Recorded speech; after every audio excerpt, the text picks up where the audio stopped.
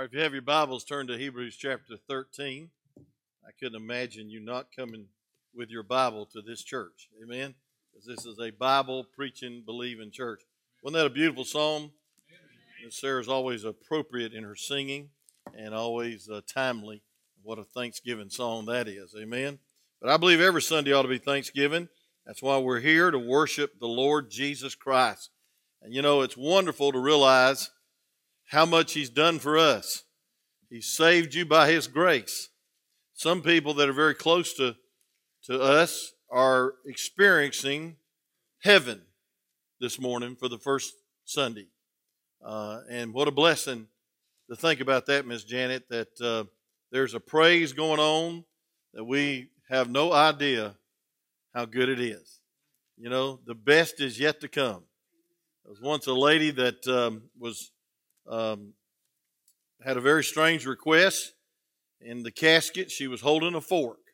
Everybody came by and said, "What in the world is this lady holding a fork for?" And she had a special custom that she'd always give her children, saying, "Listen, here is your dessert fork." And she would always say, "The best is yet to come." And so she wanted to give the message, the best is yet to come. So heaven is a wonderful place, filled with glory and grace, and we ought to be excited about it. And, you know, there's many of our friends and loved ones that are very close to heaven this morning. I was talking to Brother Chris Hanks. He just had his organist husband went on to be with the Lord, and then he's got two more that's in, one in ICU and one in the hospital, and then several that have come down with this COVID out there and out west. It's just really rampant. And, you know, we was rejoicing that this man was saved. And that's what counts, amen? That's all that counts. Hebrews chapter 13, I could call this the PS of the letter, but I don't believe there's a PS in all the Word of God. But when somebody puts a PS on a letter, it's always to emphasize something. And this is about going on. And so I'd like to entitle this message, "Let Us Go On." There's a lot of phrases in the book of Hebrews. And Hebrews chapter 4, verse 6, it says, "Let us," and I'll be preaching on that, 4:16. It says, "Let us therefore come boldly to the throne of grace." I used to say throne of God, and that's not even biblical. It's throne of grace. It's throne of God also. "But you may obtain mercy and find grace to help in the time of need." Then Hebrews chapter 6 says, "Therefore, leaving the principles of the doctrine of Christ, let us go on into perfection." That means we ought to mature past the fundamentals, repentance and baptism. And what a great passage of Scripture this is. A lot of people falsely translate it into losing your salvation, which is not possible. But then we see that Hebrews chapter 13 starts with let. Let. That's a word of action.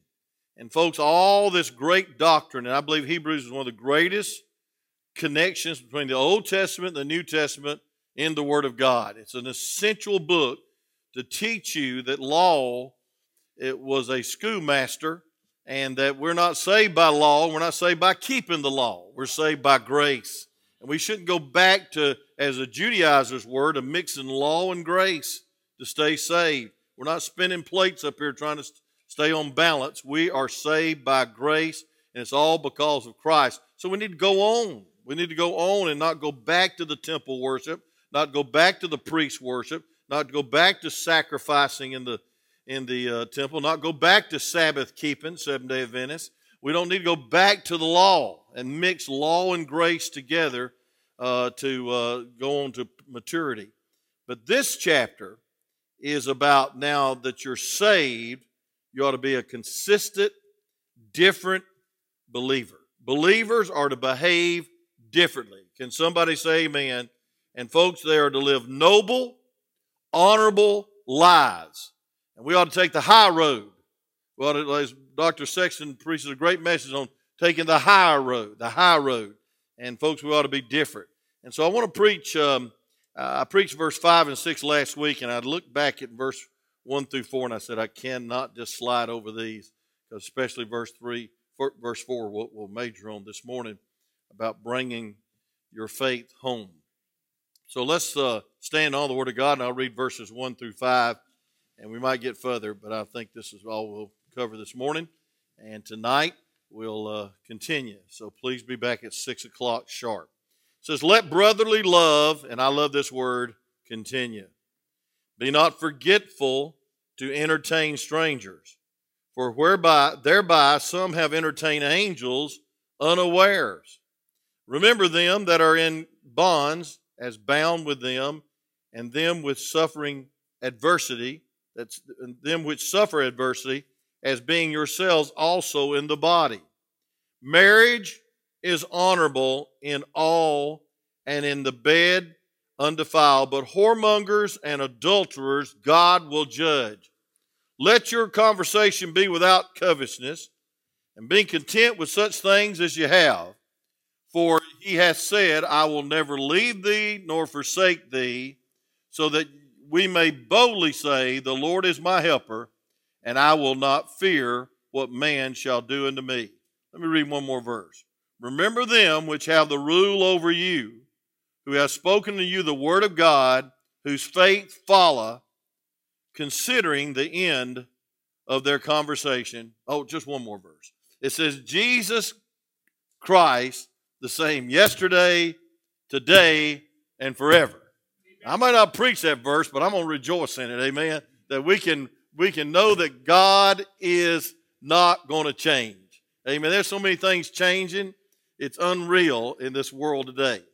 I think it's the most unstable time politically, materially, physically, but I want to tell you something, God's still on the throne. God's still on the throne. Matter of fact, Tuesday night I'm going to have the choir sing, He's still on the throne. It might be by video, but praise God, it's going to be sung somehow. And if not, me and Jason will sing a duet. But I want to tell you something, friend. He is still on the throne, and we ought to praise God for it. Amen. You may be seated as I pray. Father, thank you that we can praise your holy name for all your goodness, but also all your consistency. Lord, you're a faithful God. Great is thy faithfulness. How great thou art.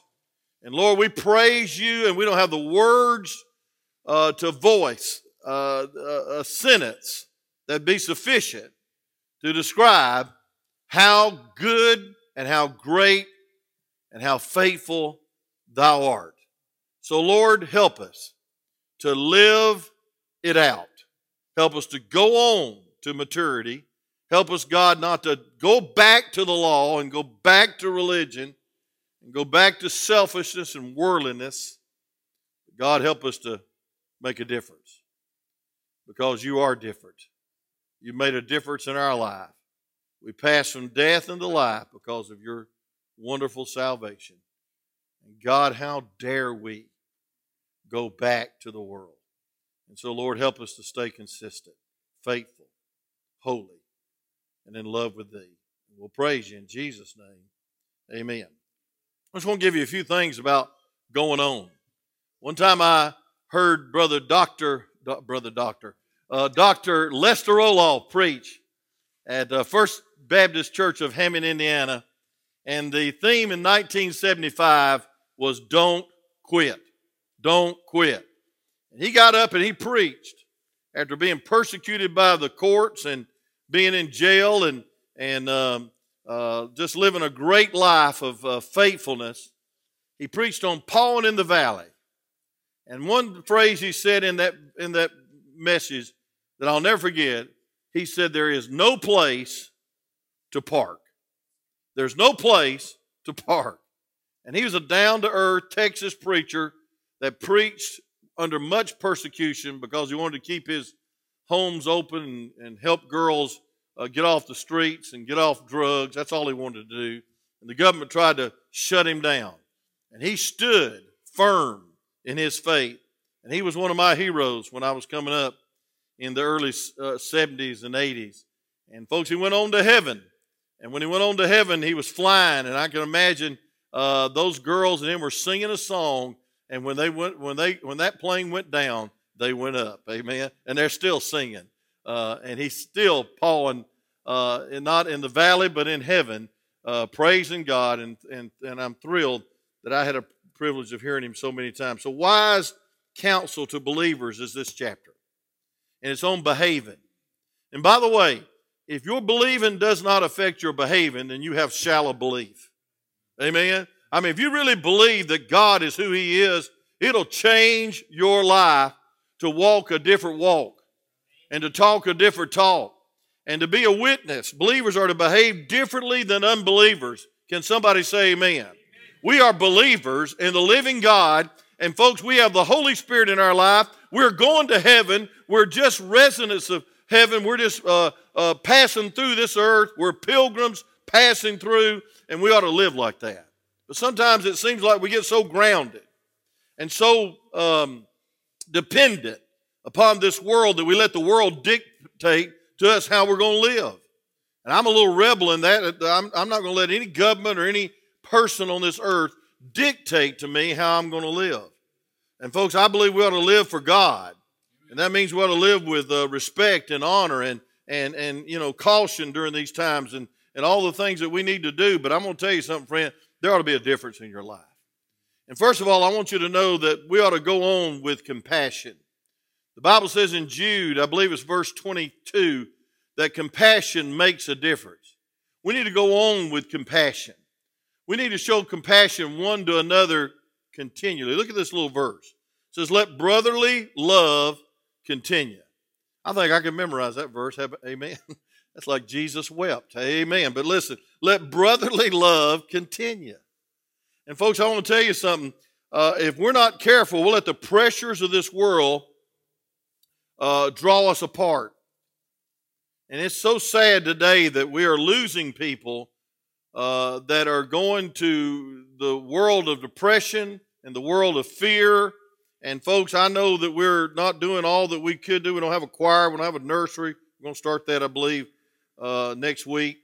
But I'll tell you this, we need to love one another more than we ever loved each other. And we need to continue loving even when it's hard to love. Believers are to show compassion one to another. We ought to take care of the household of faith. Amen? And we ought to take care of the household of faith more than we take care of the world, because that's our obligation. We're family. As believers, we ought to be the most consistent and faithful people on this earth. You ought to be consistent. You ought to be predictable that you're going to be worshiping God on the Lord's day, that you're going to read your Bible every day, that you're going to pray, and that you're going to live in love. And then I see in verse 2 a very strange verse. It says, be not forgetful to entertain strangers. Now, they didn't have Motel 6 in those days. I mean, people traveled a lot, especially evangelists or angels or messengers. And folks, sometimes they would knock on the door and say, I'd like to stay at your house. Now, folks, that's hard for some people that are very prideful about their house and they don't have strangers. Today, that'd be a hard custom to fulfill, wouldn't it? Just some guy knocks on the door and says, I'm visiting Dalton, I'd like to stay in your house. And you would probably go get your gun. But believers are to show compassion to strangers. But folks, we need to show compassion most of all to the household of faith called evangelists and preachers and pastors and missionaries that come our way. And so, folks, it's just down to earth. We need to be hospitable. We need to be friendly. We need to bridge the gap between us and the world through brotherly love continually. But I want to get to verse 3.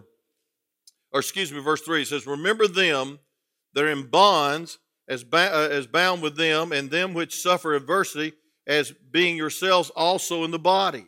Now, in these days, friend, they were members of the church going to the jail, and they were going to prison, and they were being persecuted. And folks, listen, in the Bible days, a lot of jails would not feed them. They depended on their friends and family to come bring them food, or they would starve to death. It's not like the Holiday Inns we have today with the colored TVs. I know when I used to go in jail many months ago in the YDC, they gave them an option of whether to come in to hear me preach, and then I'd hear that TV blaring back there, and I said, well, of course they're going to choose, I Love Lucy more than I love Brother Wayne, and I'd often pray, God, bust that TV.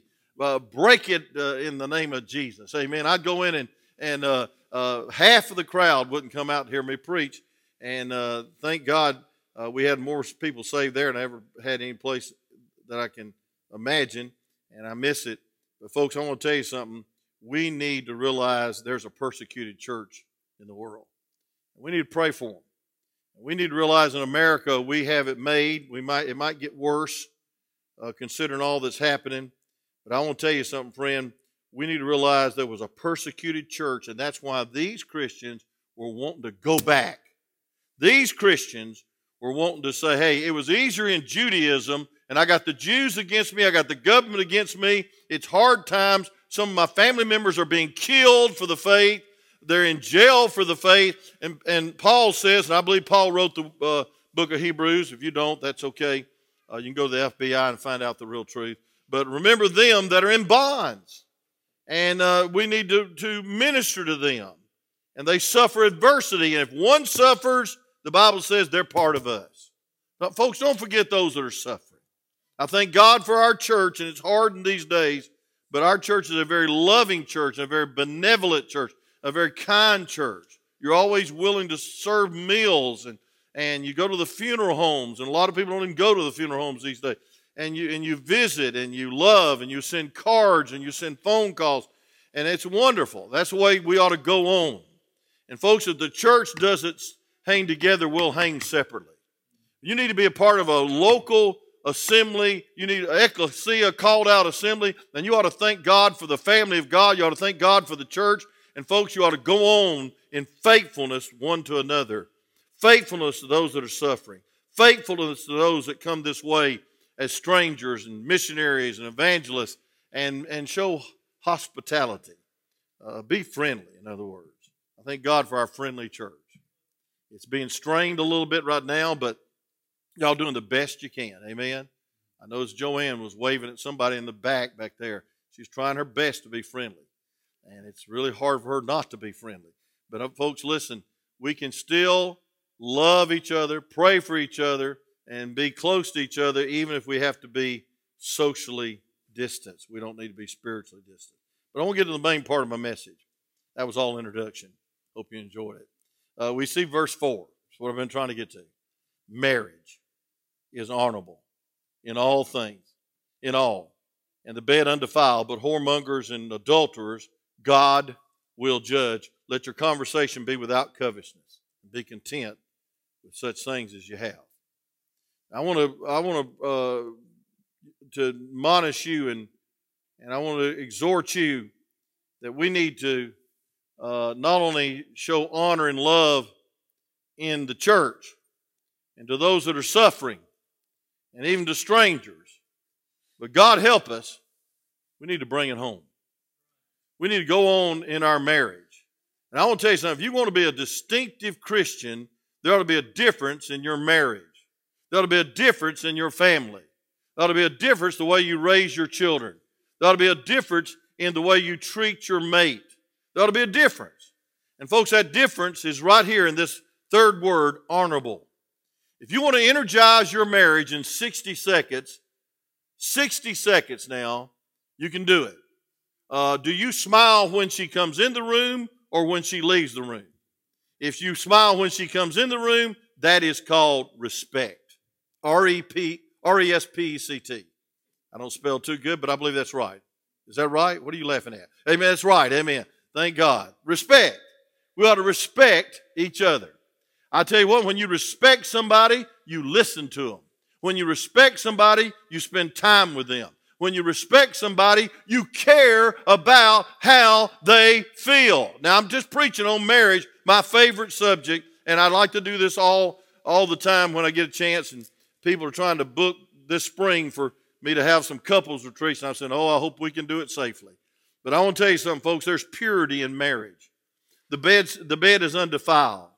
And I want to tell you something, friend, I don't know what was going on in these days, but folks, there was a lot of looseness probably and a lot of immorality, and so he deals with it in his P.S. He deals with it in his closing. He says, listen, I've been doctrinally trying to get you sound doctrinally about not going back to Judaism, not going back to the shadows and the types and the law keeping and the temple worship and the sacrificing of animals, and I want you to go on and worship Christ. But if you do not have a good marriage, it's all in vain. Your Christianity will never rise any higher than your Christianity in your home. You're pumping it up. Anybody can smile around the Lord's Supper table, but do you smile around the breakfast table? Say amen. If I have grits and boiled eggs, I'm smiling. Amen. I think that we ought to thank God for what we have. And I think we ought to thank God for each other. Don't take each other for granted. That's dishonorable. The Bible tells us that we ought to have honor in the home. Not honor just in the court, but honor in the home. And folks, I just want to say, first of all, that our society does not honor spiritual oneness today. Folks, it's a dishonor to God. It's a dishonor to God to say that two men can be married to each other.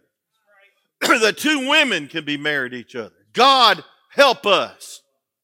And our future vice president, it looks like, has performed ceremonies of same-sex marriages proudly and videoed it and put it on the internet. God help our nation. God help our nation. Folks, that endorses the wicked same-sex marriage. That they endorse changing your sex. That's abomination. That's absurd. That's wicked. That's making man God over their own body. Know you not that your body is the temple of the Holy Spirit. Therefore, glorify God. Glorify God. That means accept how God made you. Amen? If you're bald, shine your head, praise God. If you got two teeth, brush them and smile. If you're short and you have to look up to everybody, then look on up to God. Amen? Don't try to change yourself.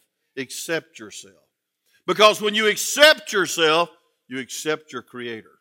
Say amen. Now this will help some of you insecure people that's always down on yourself and always, I wish I was like this person, or I wish I could run the football, or I wish I was the beauty queen.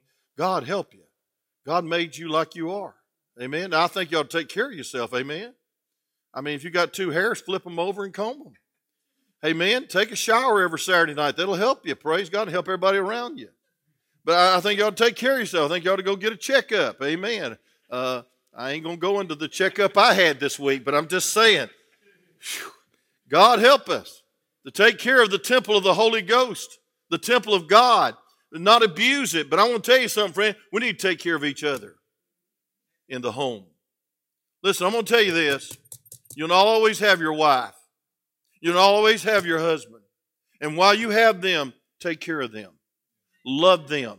And the worst thing that could ever happen in your marriage is that you take each other for granted. We need to honor God in our marriage. We need to honor God to make our marriage spiritually one. You know that was coming. That's my theme on every retreat. God did not create you just to be married. God created you to be spiritually one. That means both of you need to be saved. That means both of you need to be right with God. And both of you need to be close to God if you're going to be spiritually one. You cannot give out of emptiness.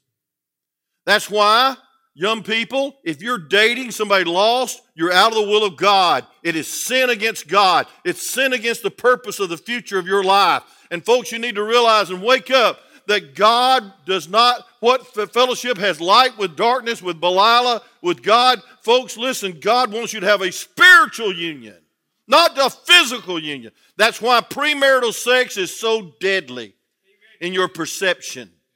Because you feel like you owe that person now to be married to them because you went all the way out of the will of God.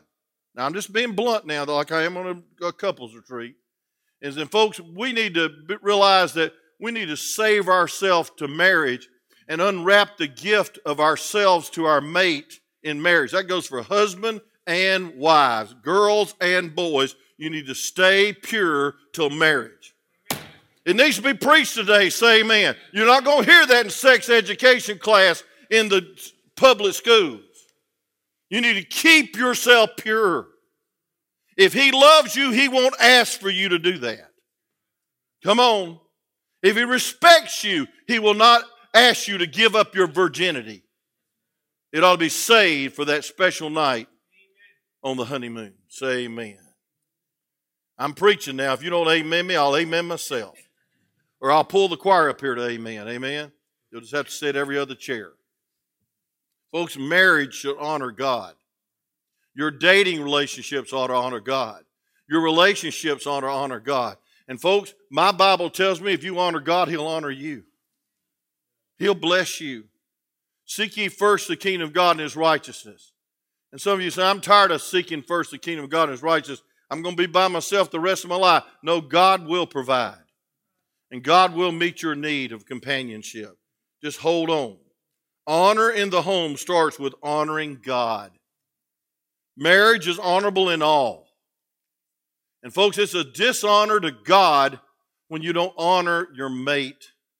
And let me just say, second of all, our society makes light of marriage by prenuptial agreements. Folks, it's not a contract, it's a covenant. If you got plan B, you're in trouble in your marriage. Say amen. And I want to tell you something. We don't honor God when we have 1 out of 2 families in America end in divorce. That's not honoring God. Now, I know some of y'all have been through that trauma, and right now you're getting a little touchy. Like the lady when I hit about abortion in the bulletin, and she didn't like it because she'd had one. But I want to say this, friend. God wants you to stay together. And God wants you to be faithful. And God wants 2 to be 1 for a lifetime for God's glory. Now, if you've suffered the trauma of divorce, you need to pick up your life by the grace of God. But I want to tell you something. Some of y'all don't have to suffer divorce because you can date right. You can choose right. You can have high standards that are right.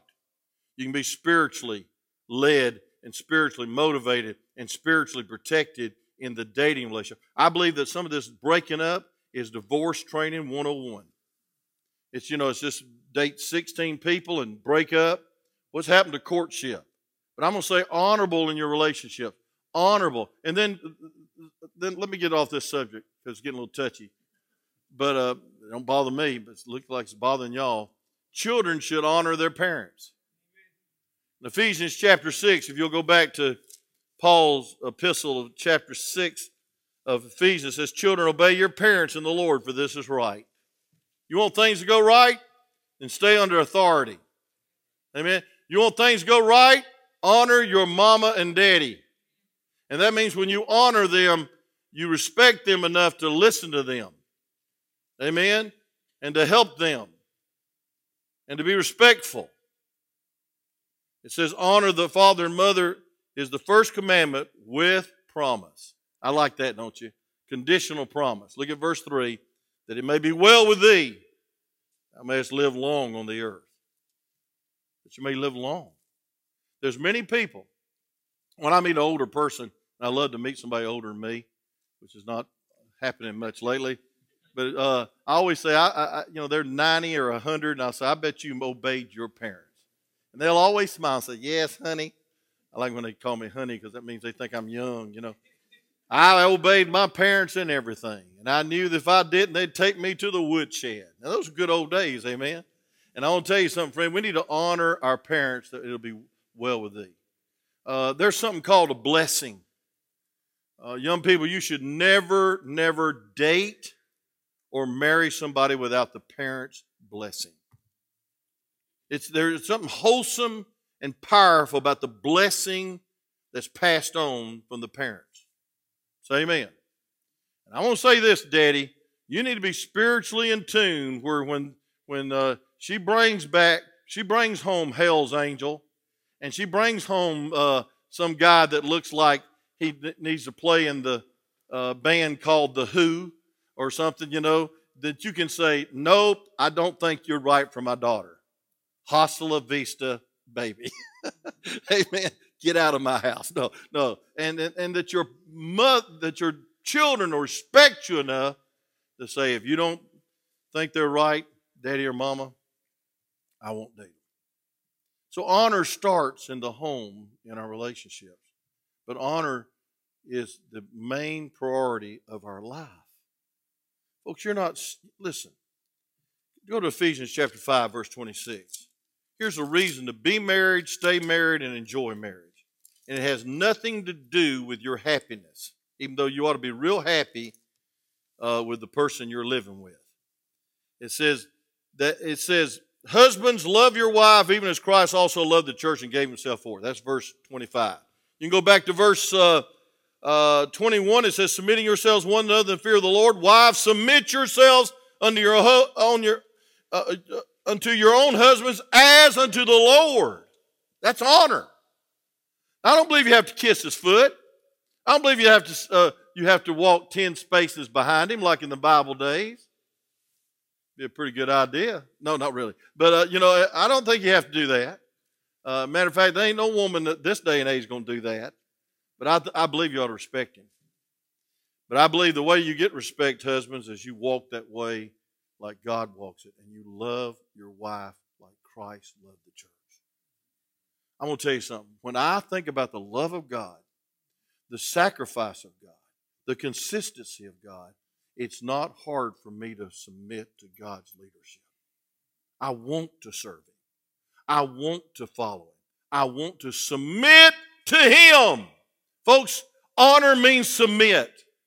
But folks, it's not just about that. Look at Ephesians chapter 5 and verse 26. Somehow I flipped the pages and I'm not there anymore. But here it is. It says this, that he might sanctify it and cleanse it with the washing of the water by the word, that he might present it to himself a glorious church, not having spot nor wrinkle or such things, but that which should be holy and without blemish. So men ought to love their wives as their own body. He that loveth his wife loveth himself. Folks, it's not about you. It's not about your happiness. It's not even about your fulfillment. It's about his name. Marriage is about his name. Marriage, what reason you ought to stay married, love marriage, and treat your wife with respect and treat your husband with respect and insist on your children being brought up in a respectable attitude towards you and towards each other is for God's glory. Life is for God's glory. And folks, your marriage is for God's glory. And then he's ending this chapter and he's saying marriage is honorable. Well, marriage is not honorable unless there's honor that is expressed in the marriage. I want to give you one more verse, and I'll continue this tonight. We ought to have honor that's directed to the parents. We ought to have honor that's towards one another. Towards one another. I want you to look at 1 Peter 3:7. This is the energizer. Almost said bunny. This is the energizer verse in the Word of God for your marriage. Is your marriage lost its spontaneity, its spark? We call it romance. Romance has nothing to do with sex. And I'll get to this in the latter part of this verse. Folks, you do not make love, you express love. If your spiritual oneness is not right, your emotional oneness is not right, your physical oneness is not going to be right. The world tries to flip it and say, hey, listen, let's make love. You do not make love, you express love. The world's got it all wrong. As my mother used to say when I put my clothes on wrong side out, I was a challenged child. You got those things on wrong side dadders. That's what she'd say. Now, I tried to spell that one time and I hadn't spelled it yet, but I'd put my clothes on wrong side dadders. I'd have them on the, you ever put a shirt on and your buttons were on the inside? You can wear them longer if you'll do that. But anyway, you can alternate it. But I want you to know this. I want you to know it clearly, is that the world has flip-flopped relationships. They're saying, let's be physical. No, let's be spiritual. And when you're spiritual, your physical is going to be more fulfilling. And without God and without the wholesome boundaries of marriage, it is adultery, it's fornication, it's wicked, and God will judge you. That's what the Bible says. I didn't say it. He says marriage is honorable and the bed undefiled, but whoremongers and adulterers God will judge.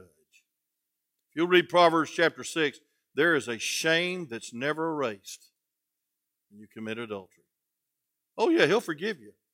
But there is a shame and a disgrace that will never be erased. You read Proverbs 6 sometime. But where were we going? 1 Peter where? 3:7. Thank you. I was just wanting to know if you was with me, Jack. Look at this. 1 Peter chapter 3. And I want you to look at verse 7. Here is the life-changing verse for your marriage. Anybody need help in your marriage? Say amen. Don't say it too loud. Don't elbow her. But I tell you what we all do, because it's an attack from Satan. The Trojan horse does not roll into that lobby back there to destroy Whitfield Baptist Church. The Trojan horse creeps into your house. See, 8 years into this church, this church was almost destroyed as far as my influence on it, because the Lord tried to divide our marriage, because I was so selfish. I was so demanding. I was going to build the largest church in Dalton, and I did, but it almost cost me my family. And that's why I go around this nation preaching and teaching on the family, because God did something wonderful when we died to self. And I realized what a selfish person I could be without the Spirit of God dominating my life. And folks, I want to tell you something. There's many good preachers that have lost their ministry because of their marriage. And so therefore, your greatest ministry is your marriage. Don't ever forget it. If you do not have a good marriage, you will not have a good ministry. I can teach with authority on raising children, and I can teach with compassion on being married, because God has blessed me with a very patient wife. Amen. You ought to shake her hand when you can. But I want you to see this verse. 1 Peter 3:7, I'll close. It says, likewise, ye husbands, dwell with them according to knowledge, giving, say the next word with me, honor unto the wife as unto the weaker vessel. I'll explain that in just a minute. As being heirs together of the grace of life. I wish you'd underline that phrase. That's the greatest description of marriage I know in the New Testament. Heirs together of the grace of life, that your prayers be not hindered. Now let me just say this. If you're not both saved, sanctified, thrill-filled, and satisfied with the Lord, and going on and maturing, you will not be heirs together of the grace of life.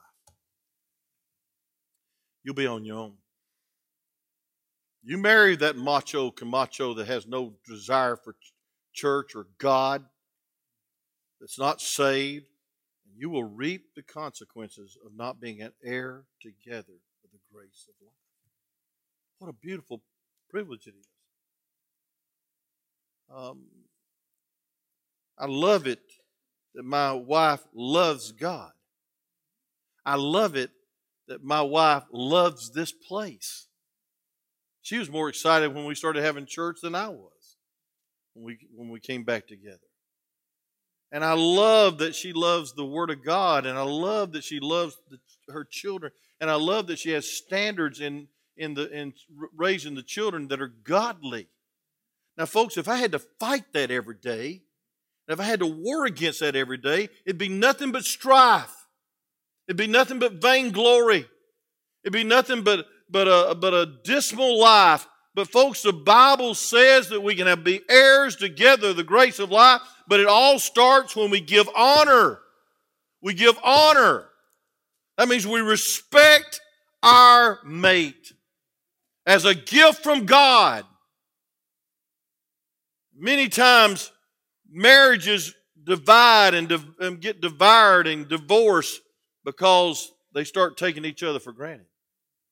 They start shopping in shopping centers they shouldn't go to, like a wicked lust of the flesh and lust of the eyes. And there's an affair. Folks, I'm going to tell you what, the greatest place to have an affair is in your own marriage. Say amen.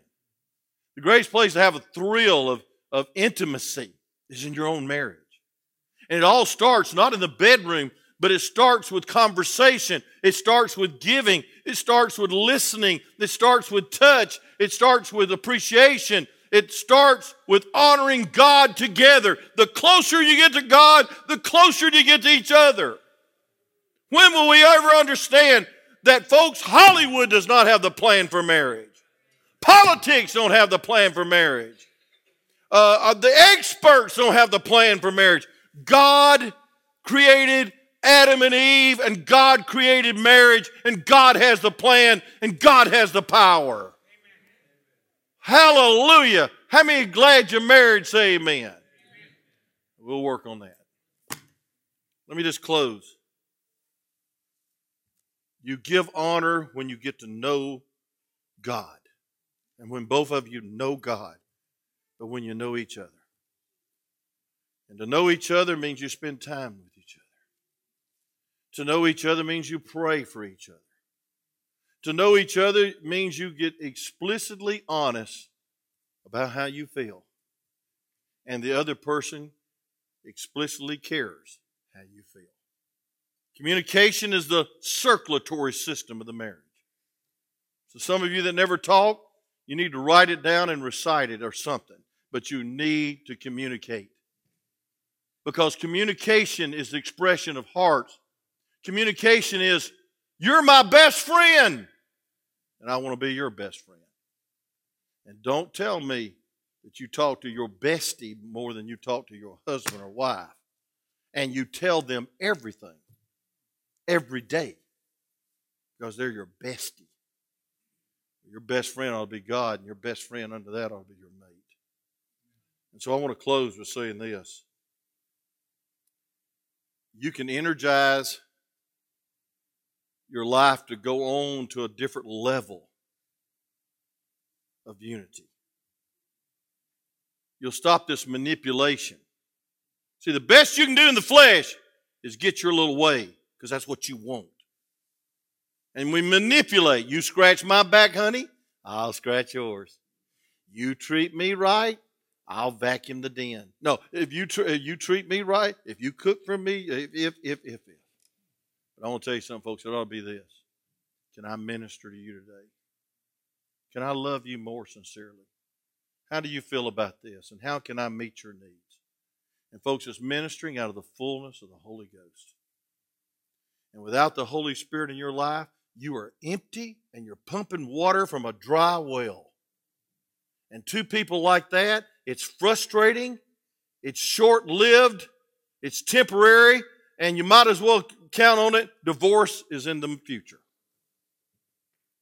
Praise God, when two people die to self, they get filled with the Holy Spirit. They overflow to their mate. There's a Greek word that describes it. Shazam. So if you don't know Andy Griffin, you won't get that. But anyway, it's exciting. It's thrilling. It's fulfilling.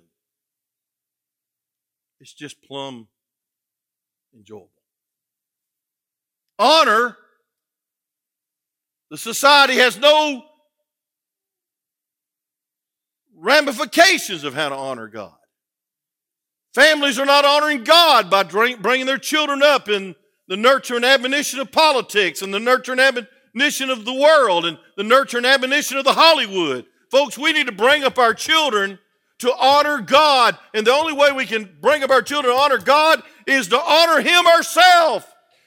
Through our oneness, die to self, be filled with the Spirit of God, overflow to each other. And it's an exciting life of being heirs together of the grace of life. If I was one of those fancy, rich TV evangelists, Jason tried it in Sunday school. He must be thinking he's one, but I'd let you repeat that. Heirs together of the grace of life. Say it. Heirs together of the grace of life. Sounds pretty good. But I want to tell you something. It sounds better when it's in the home and it's lived out and it's enjoyed. And your children have a pattern for the future. Your children have an example of a Christ-honoring life. Yes, we ought to have Thanksgiving. But folks, we ought to be so full of thanksgiving that we give to each other out of the fullness of the Holy Spirit. And God gets the honor. Not you. God gets the honor. Yes, you're happy, but God gets the honor. And so, folks, marriage is honorable if you go on in faith. If you're filled with the Spirit of God. If you realize that we need to dwell in knowledge, what does God want in your life? Well, open your Bible together and have home devotions. Fall on your knees together and pray together. And bring your children to church. And teach them about Christ before they can walk. And never let up. Because the devil sure isn't. And he's after your children. And he's after your marriage. So let us go on. Let us go on. And have honor and compassion towards others. To have compassion even towards a stranger. And have compassion of those in jail that are suffering for the faith. Verse 4. Having compassion and love towards the ones that are closest to us. Our family. Father, use this message. God, help us. Help us express oneness through intimacy. Emotionally. But most important of all, spiritually. And then, dear God, physically. Let not bitterness creep into our marriages. God, help us to be forgiving as you are forgiving. Help us to be sacrificial as you're sacrificial. God, help us to love our wives even as Christ loved us and gave himself for us. God, I pray for the next generation coming up that wouldn't compromise because of insecurity. I got to have somebody. Because of the lust of the flesh, the lust of the eyes, or the pride of life. Or even because they feel good when they're around each other. But God, help them to get this perspective. God, do you feel good about the relationship? Lord, thank you for our young people. Thank you for their high standards, their commitment, their purity. May God, they guard that. And God, may we as parents protect that the best we can. And Lord, may we as parents display what an honorable marriage is all about. God, please put honor back in the courts. Put honor back into politics. God, definitely put honor back in the church. God, most definitely, please put honor back in the home. We'll praise you for that. With every head bowed, every eye closed, this has truly been a PS message. It's a lot of topics. It's a lot of admonition. But I had to park on the home for a while because I'm going to tell you something. Your Christianity will never rise any higher than your Christianity in the home. You can pump it up if you want to. You can fake it up if you want to. You can shout it out if you want to when you come to church. But if it's not right at home, it's not right at the church. It's not right on the job. It's not right anywhere else. And folks, we need to pray for revival that begins in the home. How many of you right now would get up from your seat and come and hit this altar and say, "Dear God, bless my home"? That's going to be the invitation today. God bless my marriage. God bless my children. Let's stand quietly to our feet as you come, and we'll close in prayer. God bless my children to marry right. God bless my children that are in a bad marriage, that they would praise God, get it right, and not leave the children wondering what happened. Come on. I mean, do you need to pray for your family this morning? Folks, our nation will never rise any higher than our Christianity in the home. Folks, the reason there's people rioting and looting and dividing and devouring each other is because they didn't have a home. They didn't have a mama. They didn't have a daddy to say, "Hey, that's not right. You need to fear God. You need to respect others." Folks, if there's no respect in the home, there'll be no respect in the politics. If there's no respect in the home, there'll be no respect in the streets. If there's no respect in the home, there'll be no respect for the law and order in our country. Folks, it's all started disintegrating when we got away from the home. Come on, somebody else need to come pray. Hey, let's pray for our nation to have revival. That sounds good, but it better start in the home. Because it's fake and it's shallow if it's not in the home. Come on. Maybe you'd say this morning, I'm not even saved. Well, if you're not saved, you can't be a spirit-filled, overflowing vessel to your mate until you're saved. You'd say, preacher, I'm not saved, but I'd like to be.